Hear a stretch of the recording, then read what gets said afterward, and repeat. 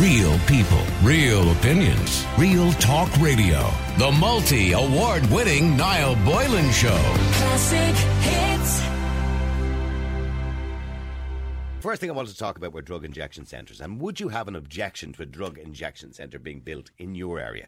Mobile injection centres could get the ball rolling on a much-needed service while addressing local concerns about a planned permanent site.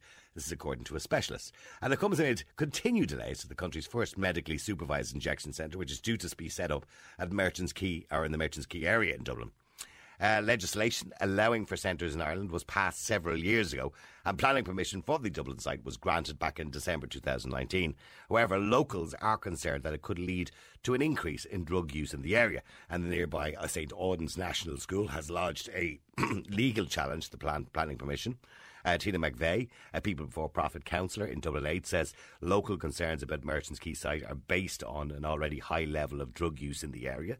And she said people are acutely aware there's a need for services, and quite a lot of services have located there. The concern most people have is that it's going to attract in much more drug use and much more drug dealing. She said the current situation is a difficult conundrum, as she does support supervised injection centres and acknowledges the need for them. However, she said locals feel that such services have not been evenly distributed across the city. Now, I'm going to speak to Dr. Garrett McGovern in a few minutes, a GP specialising in substance abuse at the Priority Medical Clinic, who believes supervised injection centres are badly needed. But before I do, I want to get your opinion and how you feel about it. I mean, the government has spoken out before about the need for injection centres, with Simon Harris stating that if we are serious about tackling the drug addiction problem in Ireland, we must establish a drug injection centre. Now, there is no question that we need to tackle Ireland's drug epidemic. That's not even a question or a debate, but many believe that supervised drug injection centres aren't the answer. They believe by opening one up, you are enabling drug use, whereas others believe by opening one up, you enable safe drug use. However, I want to know what you think. Would you have an objection to a drug injection centre in your locality? I'm not talking about outside your house or anything like that, but in your locality. So let me know what you think. The number is 087 188 0008. I'm sure you can see the positives and I'm sure you can see the negatives. So would you object to it in your locality? Let me know. Let's take a little vote on it and let me know what you think, OK? The number is 087 188 0008. Let me first of all go to Dr. Garrett McGovern, who's a GP and specialising in substance abuse. Good afternoon to you, Garrett. Afternoon, Niall. Now, I read your piece in the Journal and you started it off about a story that about 3 years ago, similar to myself actually, I saw a very similar situation to you. You were parking your car, in town on the way to a clinic near Christchurch in Dublin 8.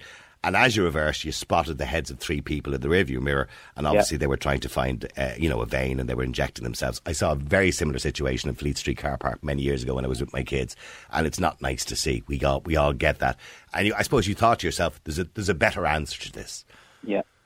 I mean, and the injection centres, what do you make firstly of the objections to them? And let's talk about the evidence around them. Well, there's 2 types of objections, Niall.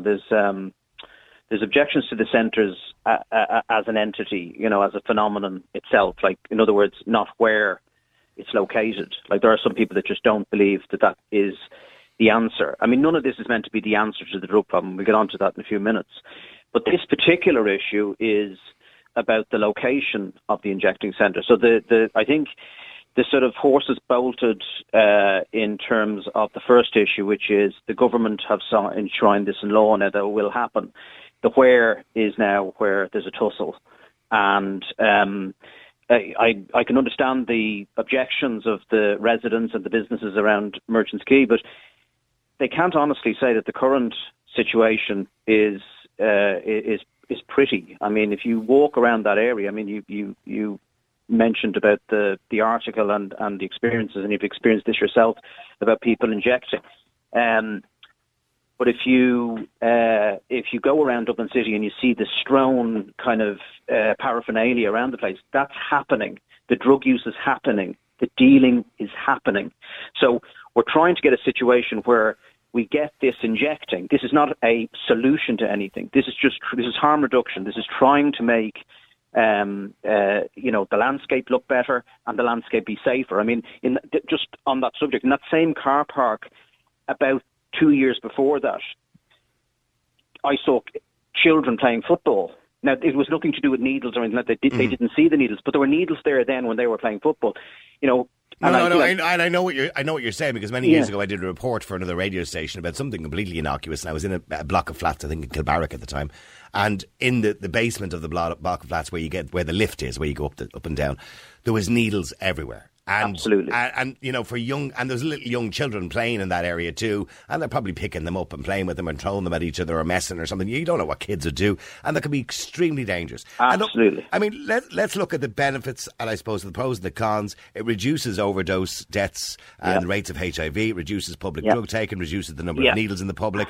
It does have a lot of positives, but there's also the negatives. And I know you kind of cited many reports in relation to this, but there has been reports that would suggest that, and I'm looking at one report here with the British Medical Journal in relation to, say, Vancouver and the United States of America. And they said the effects of change analysis over the periods before and after the facilities opened showed no substantial increase in the rate of relapse into the injected drug use, and no substantial decrease in the rate of stopping injected drug use. So you're not going to stop injecting drug use. This is not designed to stop injecting drug use. This is just designed to try and have prompt interventions for people who are at risk of overdosing, and to reduce, drug-related paraphernalia in the area. And also, it does give you the possibility of doing something you can't do in a laneway. So you can't save someone's life if they do overdose in a laneway. There isn't the intervention. But also, you can't refer any of those patients into other, methadone maintenance treatment or drug-free But that services. was a disastrous idea. The methadone is a disastrous idea in the first place, because all it does is puts individuals on pause, essentially. It's just kind of hiding the problem into something legitimate, isn't it? You see, I know I can understand you saying that, but the reality of it is, if you look at all the peer-reviewed research, and it goes right back to the heroin problem in New York in the 60s, and right up to date. Methadone maintenance, without a shadow of a doubt, has incredibly good evidence behind it in terms of keeping people alive. And I've many patients on methadone treatment, and some people want to get off it, some people want to stay on it for life. We're measuring the wrong outcome. We're measuring the outcome of whether they stay on methadone. We really should be measuring outcomes like we do in any other illness. What is their mental health like? What's their physical health like? What's their housing like? There's so many other things. Methadone maintenance actually keeps people alive, because when they lose their tolerance, unfortunately, Niall, they are at risk of overdose. But just the point, about the injecting centres at the moment. I also mentioned, and you mentioned at the top of the piece, about mobile units. Yeah. They could really get us out of a hole at the moment, and they would really be looked at as kind of, we have outreach services anyway, which would be guys going around with packs, and they would give people clean syringes and all that sort of stuff. And we have needle exchange, obviously, in Merchants Quay. But here we have mobile units that could take over the role of a static site, and they'll get away from this issue. At the moment, I believe it should be in Merchants Quay. I certainly think it should be central. Wasn't up to me where it was chosen. It went out to tender, and the feeling was that there's a lot of injecting going on. And Merchants Quay had an experience. And they have a lot of experience in that. There are others, Anna Liffey or another, and there are other groups that we're going to look at the Drug Treatment Centre Board as well as a possibility of putting it there. This is one thing that I would like to just get out there, Niall. This thing of, why not do it out in Clontarf or Foxrock? And I know people are being half facetious when they say that. Some people are not. You have to remember that street injecting drug use is essentially a urban, city centre problem. Like, that's where they go to inject. It would be pointless putting that out in, an industrial estate somewhere out in the sticks.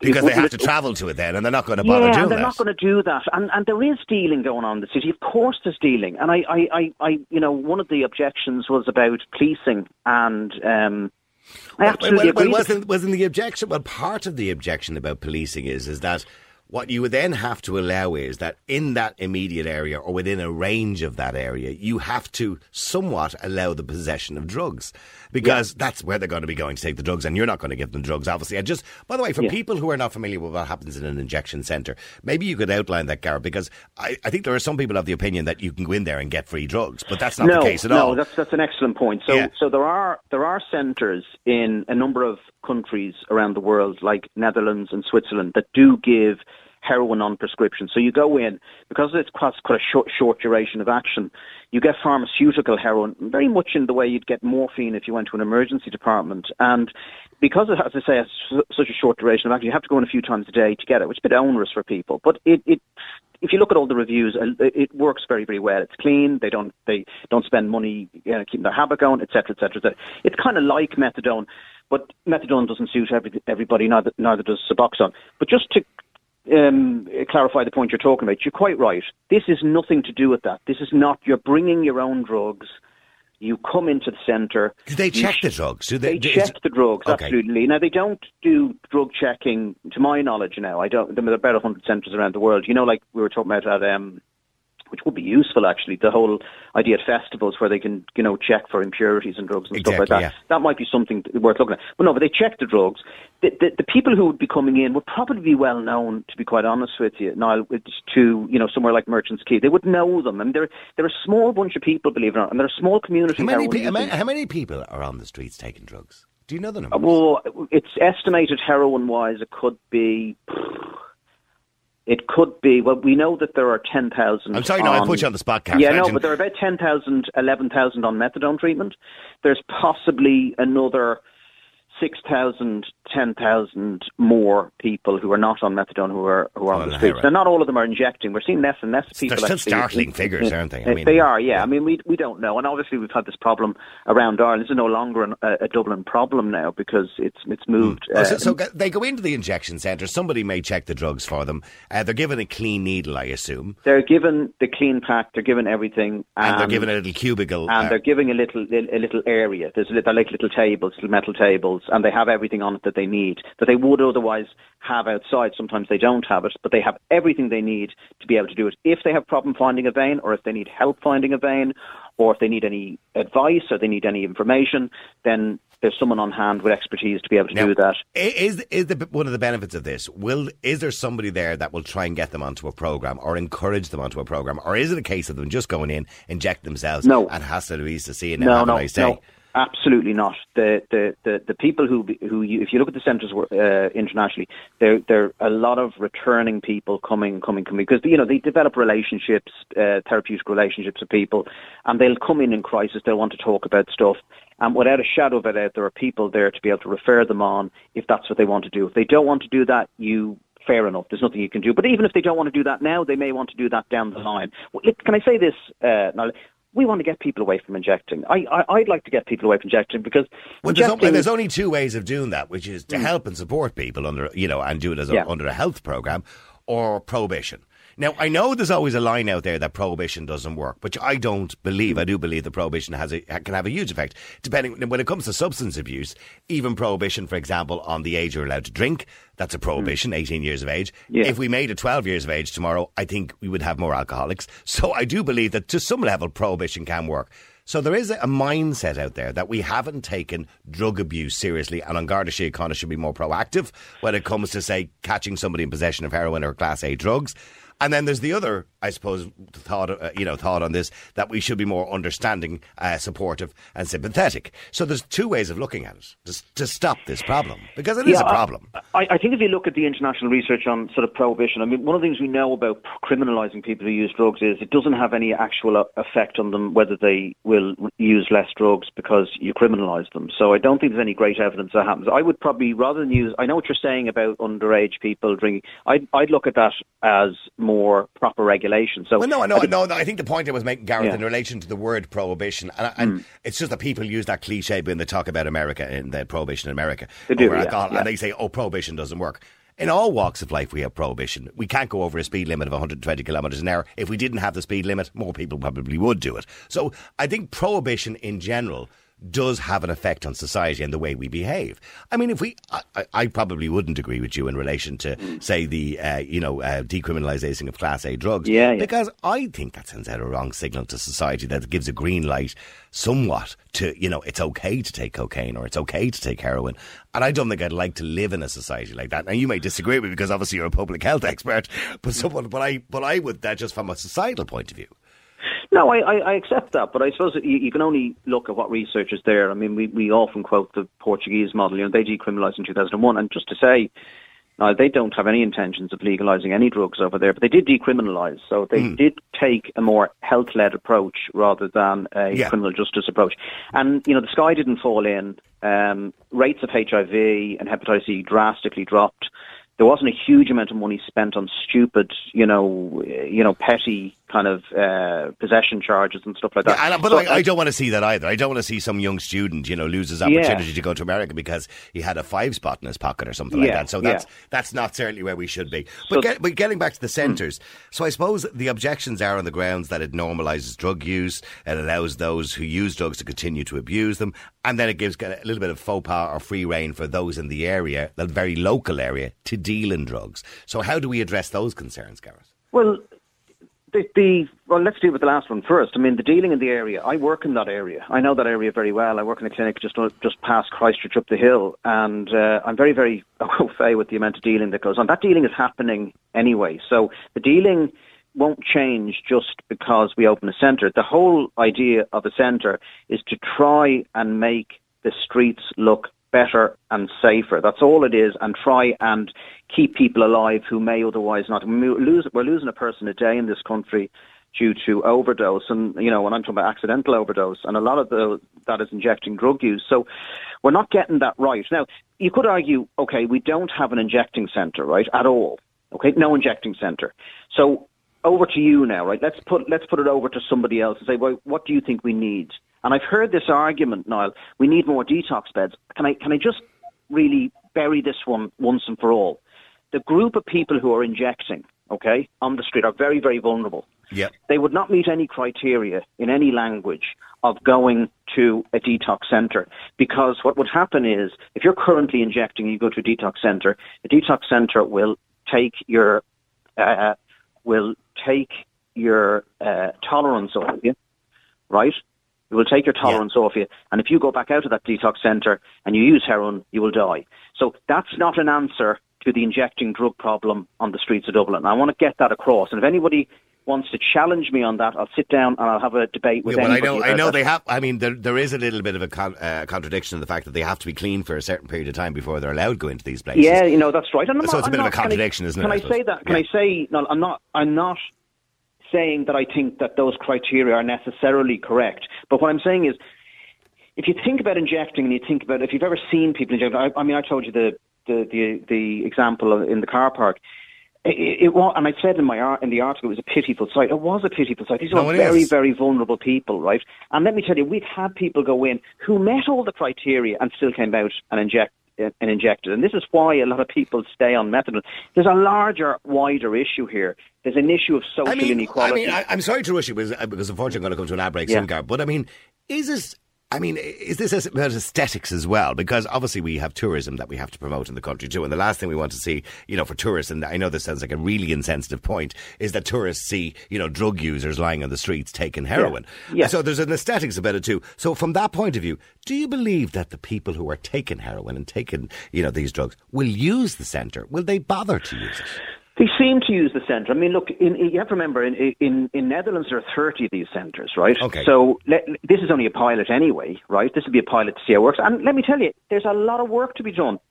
We're not even at that stage now, because the judicial review on the challenge to the planning permission process we won't get an answer to that till September or October. So I know that the COVID has kind of put pay to that for the moment. It has, but in fairness now, the legislation was 2017. The tender was won in 2018. February 2020, I think the objection. And I don't want to keep harping on about mobile units, but they could be a much cheaper and effective, and it would basically widen the net in terms of the number of them, if you know what I mean. So I don't think we're anywhere near getting an injecting centre right now. But in answer to your question, will they use it? The general feeling is people do use it. They do use these centres. And we also need, just to say, we need sharps disposal bins around the city, because there will be people that won't, just like there's people that don't use normal bins for litter, they'll throw it on the floor. you need to have these, and these are very. I'm assuming that people like yourself and people like Merchants Quay and the Anna Liffey, they would know the main areas where people would go to do this. So having bins in those areas might be a good idea. On a final point, in relation to cannabis use in young people, I mean, there's anecdotal stories about how there has been a rise in cannabis use in young people linked with mental health problems at the moment. And I'm sure, I don't know whether you've seen that, obviously in your own practice, but is that becoming a concern? Well, it is becoming a concern, but our answer to that, unlike other jurisdictions, and notably actually the USA, is we believe that we need to prohibit cannabis and continue to prohibit cannabis so that makes it safer. Well, I keep saying to people, we don't have cannabis legalisation in Ireland as we stand, right? So we can't blame the problems of cannabis in this country due to legalisation, because it's still prohibited as it stands. And there are, going back to the point we raised earlier, a lot of petty, charges. And people say, oh, it's de facto decriminalised. Well, that's not actually true. I treat patients who come up and they have to give, urine samples for probation and stuff like that for stupid things. They don't even have a problem. They don't have a problem. But your point about are there mental health problems in young people? The vast majority of people who use cannabis don't have mental health problems. Mm-hmm. But there are a few that do have mental health problems. What about this research recently, and I know there was a couple of articles I'd seen recently about the rise and the increase amongst young people. Is that a fact, or is that just anecdotal, or is there a genuine concern about this? No, I think rise? Cannabis use, I don't think there's any doubt cannabis use is on the increase. Right. I don't think, but more does that concern you, Gareth? Well, because yes, there is the gateway argument, isn't there? Yeah, I mean, the gateway argument probably, is got many, many holes, and I don't think there's any great peer-reviewed research to show that that's true.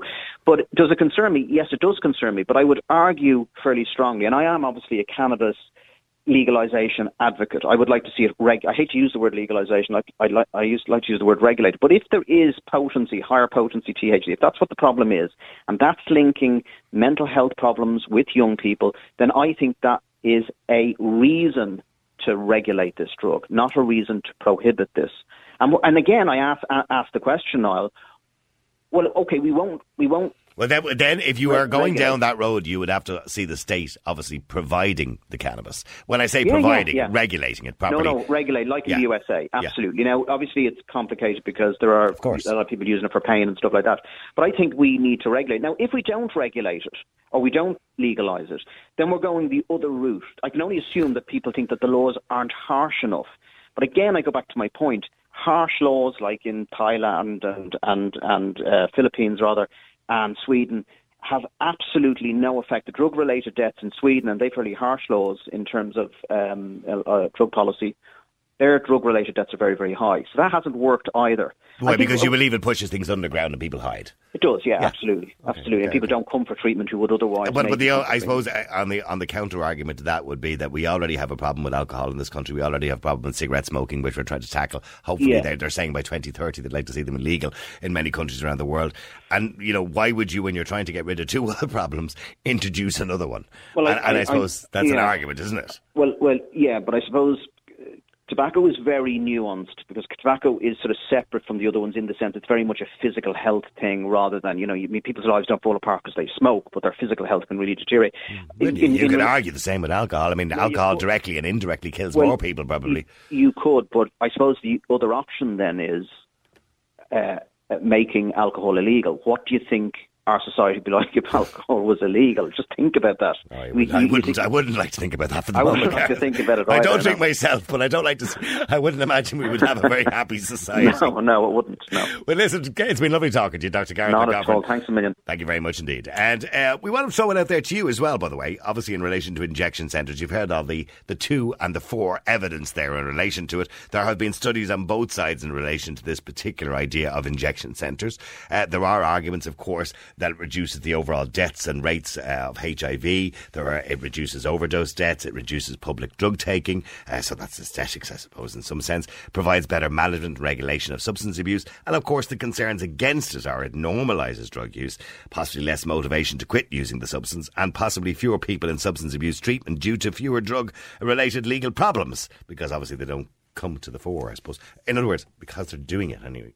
complicated. We could talk about Portugal, and they say that the crime rate or the amount of people brought to court for drug-related crimes is down. But of course, it's down because people aren't being arrested as such for possession of drugs. They're being helped and supported. So the question is, would you be happy with a drug injection centre in your area? And would you object to it? Or do you think they're a good idea? Do you think they're a positive thing?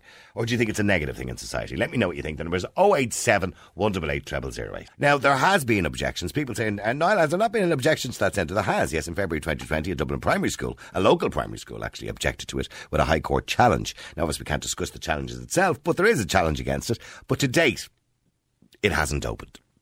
And a lot of the reason for that is because it hasn't been dealt with because of COVID-19. So everything has kind of been put on the long finger. But Robbie, you're in Ireland's Classic Hits. How you doing, Robbie? How you doing? Robbie, I mean, look, there are a lot of places people would say they would object to it, not in my backyard, I suppose. NIMBYism. Yeah, it's a great word, by the way, which has only been invented over the last 3 or 4 years, NIMBYism.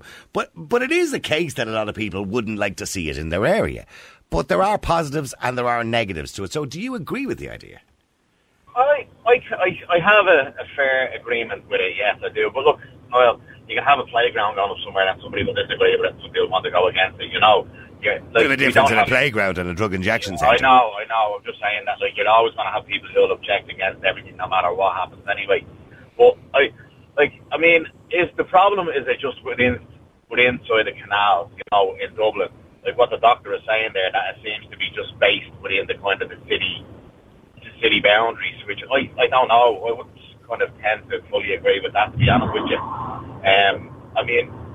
As you said, the addict in, say, Crumlin or Ballyfermot is not going to travel into town to inject, or the addict in Dunleary is not going to travel into town to inject.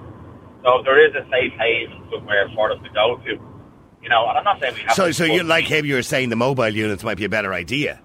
Maybe could be, But the thing is that, as it says the Ruth as well, I remember Christy Burke talking going back 20, 30 years ago that the problem with the heroin epidemic, which is worse now than it was at the time of CPAD and all that, was that it's not just about getting rid of the pushers off the street. It's also about getting people off drugs, not just injection centres and treatment centres, but it's also, how do we stop people from going on to heroin as well? That was his big thing back in the day, and that really hasn't happened, But I don't know, and I think the doctor might have agreed with some studies that had suggested that that's not the purpose of the drug centre, of the injection centre. The purpose is to make it safer. I mean, there doesn't seem to be a huge amount of evidence that it reduces the amount of people that take drugs. Yeah, I know, but that's what I'm saying. I agree with that point. But I think the point is that I would say is that why can't we have that facility put into these centres if they're going to be there? Try weighing people out. And I 100% agree with you again as well, that we have methadone addicts in Dublin and around the country now. And methadone is most certainly not the answer, That's just making... Well, according to the doctor, it may not be the answer, but it does stop people from dying and overdosing. Yeah, I know, but the thing is that, it's what we have is now state-sponsored addicts, in a sense, instead of trying to get people away from methadone and heroin. But there is no easy answer to it, is there, Rob? There is no easy answer, but there is an answer.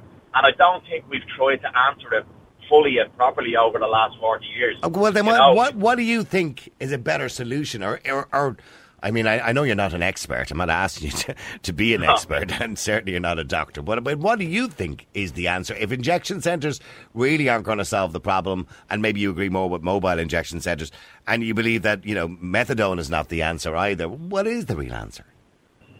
That's the $1 million question, isn't it? I mean, the thing is that we know that heroin has been devastating to communities and families for the last 40 years, 50 years. We know that. But the question is, why are people still going on heroin, even though we know what happens if you become a heroin addict? That's one question that has to be asked as well. What is still making young people turn to heroin? So I think that's something that we need to look at. I think that the same thing is when you hand out a house, you give somebody a house, and there are social problems within that family. You hand them a house and you hand them the keys, and then you shut the door. The social problems of that family are still there. They're not gone just because you get the keys for a house. Do you get me? Yeah. There's still problems there that need to be tackled, and I don't think we're tackling them right. And the thing is, but you do have to take into consideration society. And people who are not on drugs, and people in those areas, or people who are near the mobile clinic, maybe, for example, and they don't want to be subjected to people who are on drugs. And we have to be honest with ourselves and say that people who are on heroin, many of them are not working because they're not functional, and they're not working, and they're stealing or committing crimes to get those drugs and to get the money for those drugs. And they don't want to be in an area where those type of people, as they will say, will be walking around, and committing crimes or whatever it is to get money for drugs, because of course the state are not providing these drugs for people. Yeah, I agree with you. Yeah, look, I mean, heroin addict and robbing or thieving, if whatever term you want to use, directly linked. Go hand in hand. That's without a doubt. Yeah. And it's understandable. Look, if people know that there's an injection centre or a mobile injection centre within their area, of course, it's understandable again that it's a concern. It's a concern. But there's also not the understanding of some people that the NIMBYism comes in, that there's no drug addicts in my area, which is absolute nonsense. There's drug addicts that come from every postcode and every air code. But you do have to admit there are areas where it is more prevalent. Absolutely, yes. I do agree with you. And I think the focus has to be on, I go by what the doc said, that it's primarily within the city boundaries. Mm-hmm. So, the injection centres would have to go into these areas. And, within the city boundaries, if you're talking within inside the canals, you're talking, most of it is really, commercial or retail or industrial, and maybe they're the areas to do it. But again, is it fair to say as I did mention the doctor, aesthetically it doesn't look good when you've got people strung out hanging around the boardwalk all day, and we see that on a regular basis. But stay there for a second, because I want to go to Peter as well, who's a former heroin addict. Peter, you're on Ireland's Classic Hits. How you doing, Peter? How's it going, Niall? Peter, you've heard the doctor, and he makes a lot of sense. Dr. Garrett McGovern, who spoke to us there. A lot of what he says makes sense. I don't disagree. I don't agree with all of it. I don't disagree with it all either. But what is the answer? If an injection centre is not the answer, what is an answer?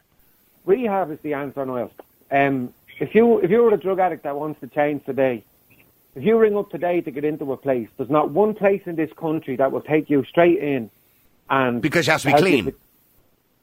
Some of them you have to be clean. Some of them you have to have one drug in your urine, and so on. And so they need a place that's all the money they're pumping into these injection centres and everything else needs to be pumped into a facility where people can go when they're going. Like, for me personally, I was going through a bad time. Family didn't want me. Nobody wanted me, and I was just at wit's end, going to take my own life. And I rang a place that took people straight in, and I went in that day, and that was it.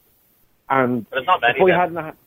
They're run by charities and Christian groups, and so there should be a state-run facility instead of pumping all this money into injection centres. You take Merchant's Quay, for example. You can go in there now and get a pack off them of clean needles and everything else, and you can go home, use them clean needles, go back next week with all the dirty ones, hand them in, and get yourself clean needles. So it's nearly like an injection centre already, and people already hang around Merchant's Quay already. Drug addicts hang around Merchant's Quay. They're not going home. They're staying around town. Exactly, so this injection centre, people are going to go inject, and they're going to walk straight out the door and back to the boardwalk to have a nice goof or wherever they go. And it's not going to solve the problem. It's the same as methadone. I don't. And I said that, in relation to studies, and there was the major study that was done in Vancouver, I think it was, and they studied 871 people over the course of 2 years after they opened the injection centre there, and they said that the analysis was the effects of change, that there was no real change. But it did point out as well that some of the concerns that people have about crime increasing in the area and all that, it didn't increase the problem either, but the one change it may have had was it reduced the amount of overdoses and the amount of HIV, and obviously from sharing injections. So that is something positive out of it. So, I don't think it's designed to get people off drugs. It doesn't seem to do that. That's not neither does methadone. What I'm saying is, in other words, it's only complementary to what you're talking about, Peter. I'm not disagreeing with you. Yes, there maybe needs to be more beds, and there needs to be more help out for people out there. But it's not the negative effect. There doesn't seem to be a negative effect to it. there doesn't seem to be too much positive either. No. Exactly. No. You know what I mean? So it works both ways. And as I said... Well, saving lives, I suppose, is positive in some sense. Yeah. Yeah, I think Well, sorry, Rob. Well, sorry. Yeah, Robbie, what are you trying to say to Peter there? Go ahead. Yeah, I mean, I agree everything that's been said. Like, they've been talking about getting more beds for 50 years now, you know. And the thing is that, like, what they're doing is they're putting a plaster over a broken leg. You know, it's saving lives. It's getting rid of more overdoses and all that. But we still have the addict, and they're not getting the treatment that a lot of them would need. But we're also not tackling the problem of why people are still going on heroin. There are two huge problems, I think, that need to be looked at. But the beds, most definitely. The injection centres are all well and good, but they need to be more than just an injection centre. They need to be a centre that tries treatment as well as giving people clean heroin, you know? Mm-hmm. Well, Peter, what about the mobile unit? You know, and that avoids people giving out about it being built in my area or the NIMBYism, you know. And I know we mentioned earlier on, we talked about why don't they build one in Clontarf or Foxrock or Malahide. But you don't generally have a lot of people who are taking heroin hanging around those areas. There are some, of course. They are all hanging around the city centre. That's where they are. Because, well, probably because Merchants Quay's around the city centre too. Yeah. Well, they're going to have addicts in the city no matter what. They go there, there's the Analythia programme, there's the Merchants Quay, there's the hostels where they stay, there's the begging they do on the side of the roads. There's so much in the city and centre. The crimes that are committed are easier to commit in the city centre. There's so much more addicts can do in the city centre, and it was like when I was growing up in Blanchardstown, people complained about these methadone clinics in the area, so they set up a mobile one in Blanchardstown Hospital, and so anybody that was on drugs in Blanchardstown had to go to the hospital to the mobile methadone clinic. And so it'll be the same with the injection centres. If it's not convenient for an addict to go and inject them wherever these are located, the addict is not going to go. They're just going to get their drugs, do it where they can, to get rid of the sickness. And one thing that they're not focusing on in any of these injection centres is the family behind the addict. That there's a family that's broken and torn apart because there's an addict in the family. And there's no services there for families that have addicts in them. And in my own family, was destroyed by my drug addiction, and so it had a big effect on them. But this injection centre, the methadone programs, it's not doing nothing for the families that are behind these addicts who also suffer. So that's and by the way, those families can also be a great support if they know what to do. Exactly, and they're not getting that support. And there's many families out there that want that support. Some of them are afraid to say anything. I know, and you're right. And as we speak today, there's probably, you know, a mother or a father listening at home that has a son or a daughter who's strung out on heroin and they don't know what to do. Exactly. Yeah. And they go to all these places and they look for help, like my mother did with me, and there's none. You know, put them on the methadone and your mother's like, well, is that for the rest of their lives? Like, you can see people that have been 10, 15, 20 years on methadone. They still talk like an addict. The only thing that it is, it's a liquid form, and it's prolonging, and it's keeping them what they call maintained and alive. You don't have to go out robbing. Well, we can get into that as well because it's destroying their bones. Well, Peter, do me a favour, because I have to go into a break. Stay there if you can. Stay there with me, Peter. Keep texting, keep WhatsApping. Numbers 087 188 0008. All right, Richie says Aonar Reardon stood up in the Dáil and excoriated homeowners and home ownership for the lack of social housing developments, HSE injection centres and halting sites within communities. Perhaps these politicians and policymakers ought to lead by example and place these facilities in their own backyards. Yeah, absolutely. There you go. Let me stay there, Peter, if you can. Let me go to Patrick. Patrick, you're in Ireland's Classic Hits. How you doing, Patrick? How you doing, Niall? How's things? Good. You've listened to what Peter said. You know, it's all well and good throwing an injection centre up somewhere, but that's not going to deal with the problem.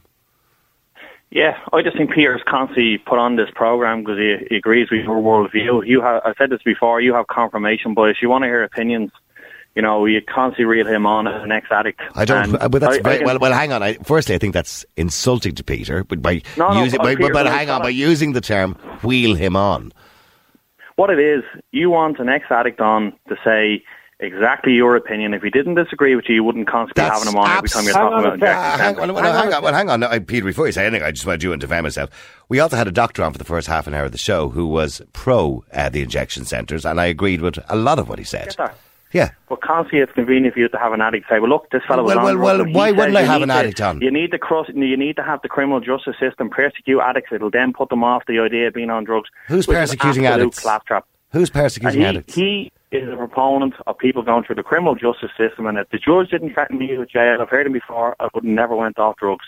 He is a minority of people who... Okay, we'll let Peter defend him. Let Peter, as you put it, Peter, the addict that we wheeled on, let him defend himself if he can. Peter, do you want to defend yourself against that accusation? Yeah, first of all, I rang the show today because I listened to the show and I ring in.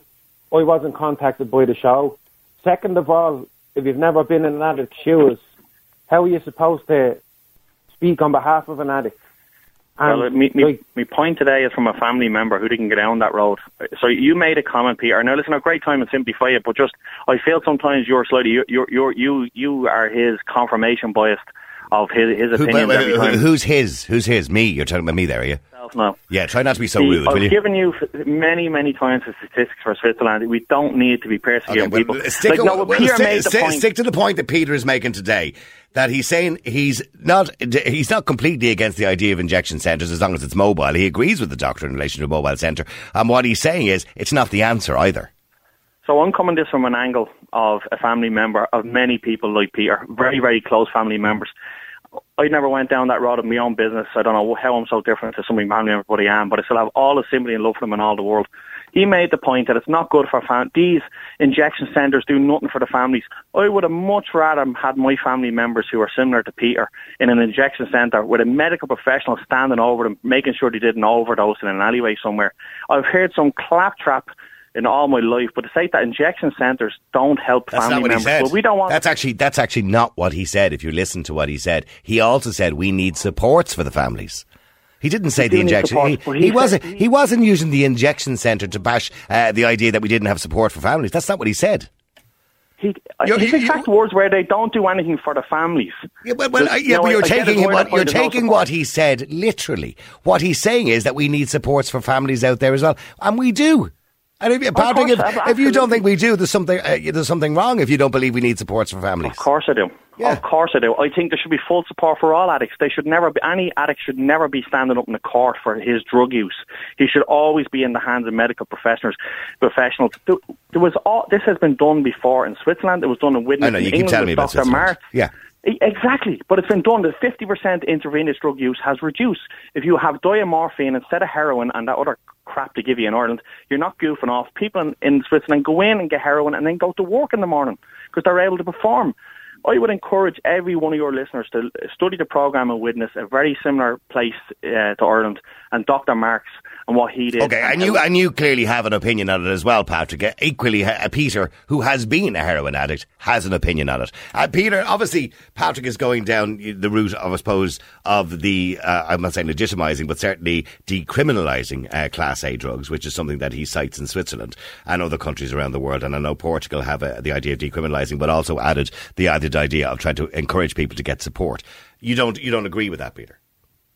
No, because it's still the same as methadone. It's plastering over the problem, and it's not dealing with the issue of getting the person off the drugs, and it's not dealing with the issue of the family that's hurt by the person on the drugs. It's like if you give someone diamorphine, it's exactly like methadone.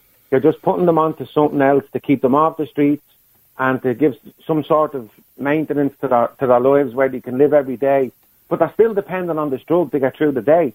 And if they can't make that injection centre or that diamorphine that day, they can't physically work unless they have this drug in them. And so all it's doing is... Yeah. You're telling me... You're saying... No, I'm not talking about methadone. Very quickly, lads, I've only got 30 seconds. Sorry, Peter. Peter, you don't believe that's true? You can't skip a day's methadone. No. Sorry, Patrick, you don't believe that's true. Sorry. No, what I'm saying is people in Switzerland go inject themselves with diamorphine. They have they're not goofing off. It doesn't destroy their... but the point he's making is you're just replacing one drug with another. If they don't get that drug, they're in the same situation. If you're in a car crash tonight, Niall, you get diamorphine to kill your pain. You're not going to be hooked. The cause of addiction is trauma, and Peter but just answer the question that he's posed is you're replacing one drug with another, which is what we already do. He says we're not addressing the cause of the addiction. The cause of addiction is usually childhood trauma or some sort of sexual abuse or some sort of trauma. If you don't address that, then How is it? How Of course it is.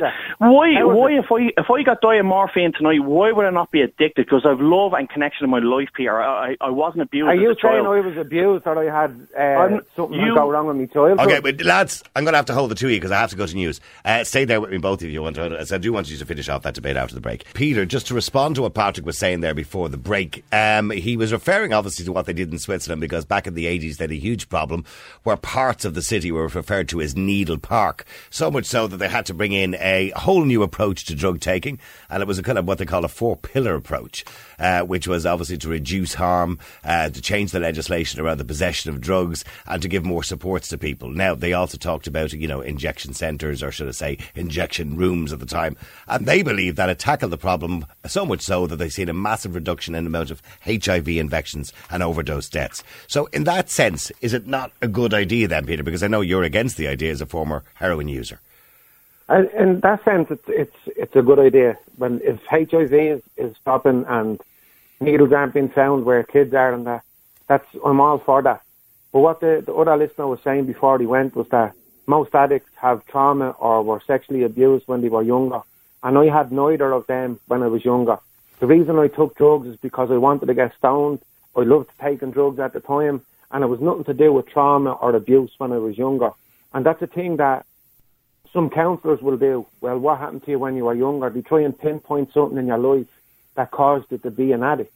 And what caused there always is some point. I mean, you described to me before the point in your life, I suppose, when you became an addict was you hung around with the wrong people. Yeah, but it wasn't trauma, it wasn't abuse. It was just I was hanging around with people. I took the drug, I liked it, and I wanted to get stoned. That was it. Patrick, would you accept that what the remark that you made before the break, that there was always a point in somebody's life, be it, and you referred to sexual abuse or drug or physical abuse as a child, that's not always the case?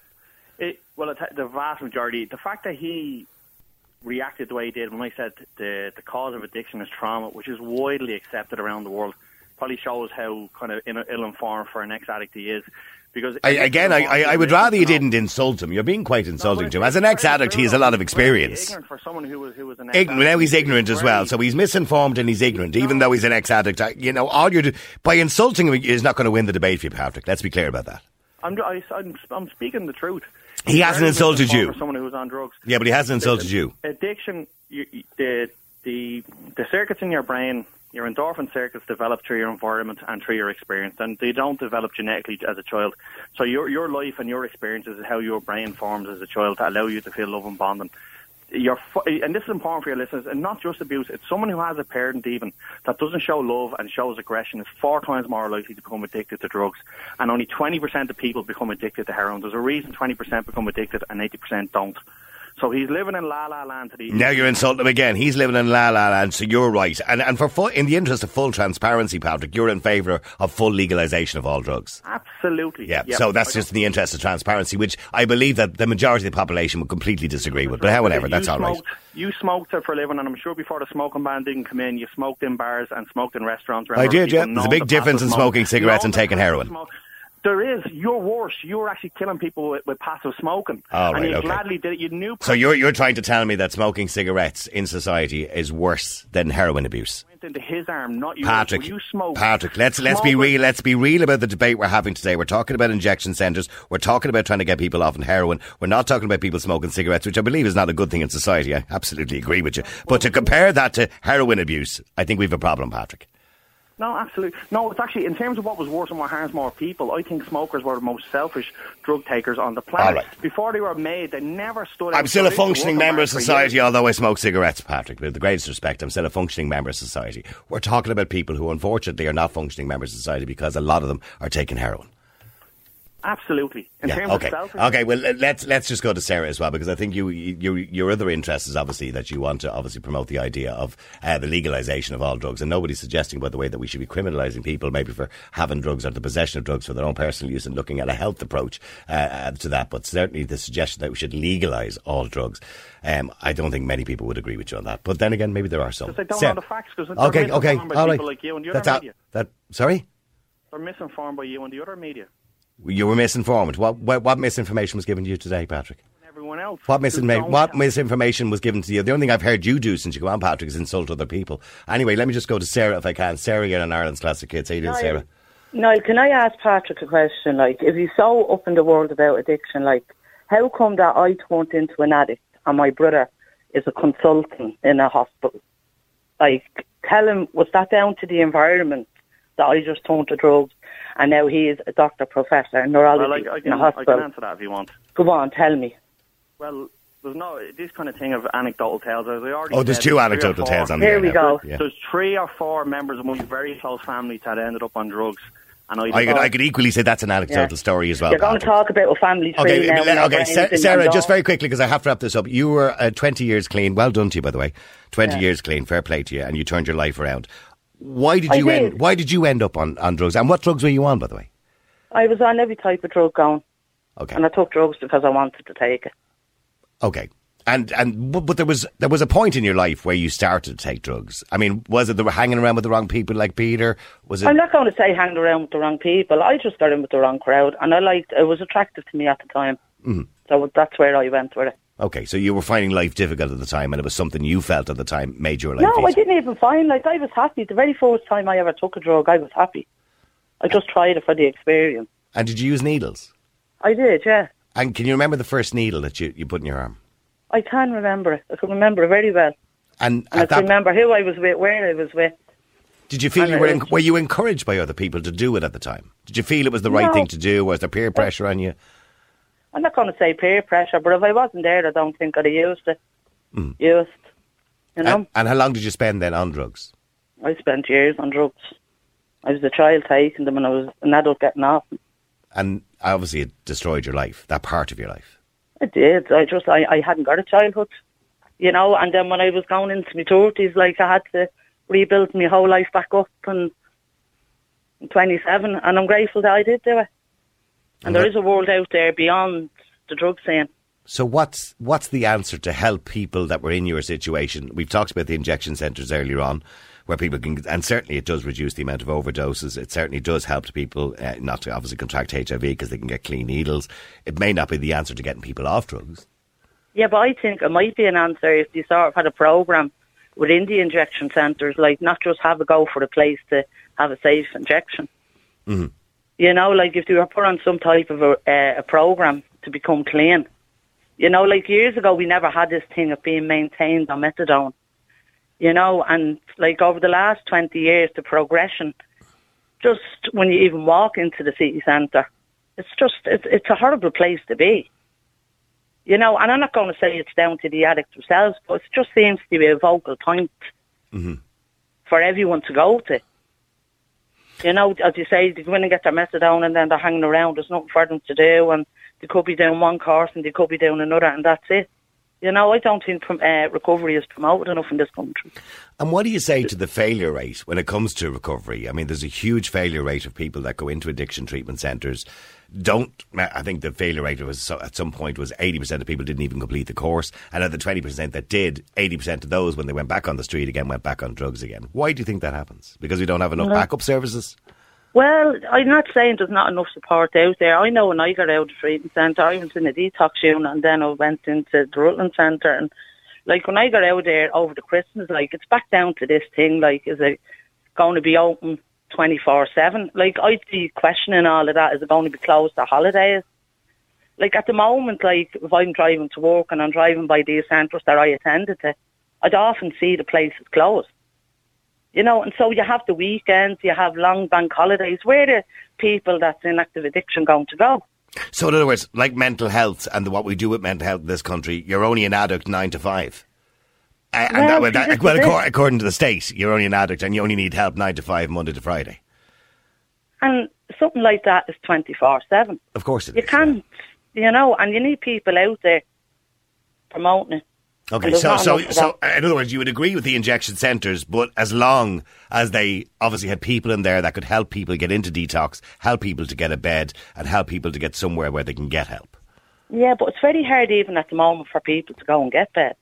They're putting too many restrictions and policies on these things. You have to be clean a certain amount of time. If I had to be clean a certain amount of time, there'd be no need for me to go into a treatment centre. That's only me personally. Mm-hmm. I know there's people out there that environment affects them. But I couldn't get one day. I couldn't even get an hour, 2 or 3 hours thinking in that proper frame of mind. You know, and I'm blessed, and I'm just going to say it, for the Youth Action Project in Ballymun, I'd have been dead for them. You know, and that's throughout my whole recovery. I'm so grateful for that. And I'm sure there's thousands of other people in recovery grateful for projects like that back in the day. I mean, because they couldn't get any support off the government. Well, that's what I said. Speaking of support, Peter also said there should be supports in place for families to be able to help, you know, their daughters or their sons or their brothers or sisters or whoever they might be. Because I'm sure your family, Sarah, obviously had to deal with your addiction. I didn't realise that until I was sitting in the therapy room. Like, it was all about me. It wasn't about anyone else but me. And I never realised the effect that I had on my mother, my father, my brothers and sisters. And I'm grateful I still have them all in my life today. And when you think back of what you put them through, I suppose you look back at that now and think that there should have been help and support and groups out there for them to go to understand you. Of course there should have been. And this thing about being brushed under the carpet, like, if there's families that are having problems, like, they need to deal with them. You know, you go down and, like, I remember my mother actually going down trying to get help for me. You know, and, like, it was horrible to see what she was going through. And because the addict I am, I didn't want to know. I was coming and going and And were you stealing from your family? Not my family. But you were stealing? They hadn't got it. But you were committing crimes to get money? Niall, I did everything that a woman shouldn't do. Yeah. I'm sorry to hear that. No, I'm not sorry. Like, I have the experience. I'm grateful that I pulled through it. You know? Mm-hmm. But there's young girls out there and they'd be lucky if they see 20, 25. And how much were you, I mean, at the height of it, Sarah, how much were you spending a week? Jeez, I wouldn't know. You just, because you'd lost count of it, so you just had no idea. It was just money. You was just handing it over. It was just money. When you start copping on to what you're using, you end up buying in bulk. Yeah. You know? It is sad. I mean, it's going to be a problem that's going to be with us for a long time. Just finally, in relation to what Patrick said earlier on, he believes that the answer to this is legalisation. Now, obviously, putting other steps in place as well to help people, but the legalisation of all drugs. It won't work. You know, it's just addicts get greedy and they'll be looking for more.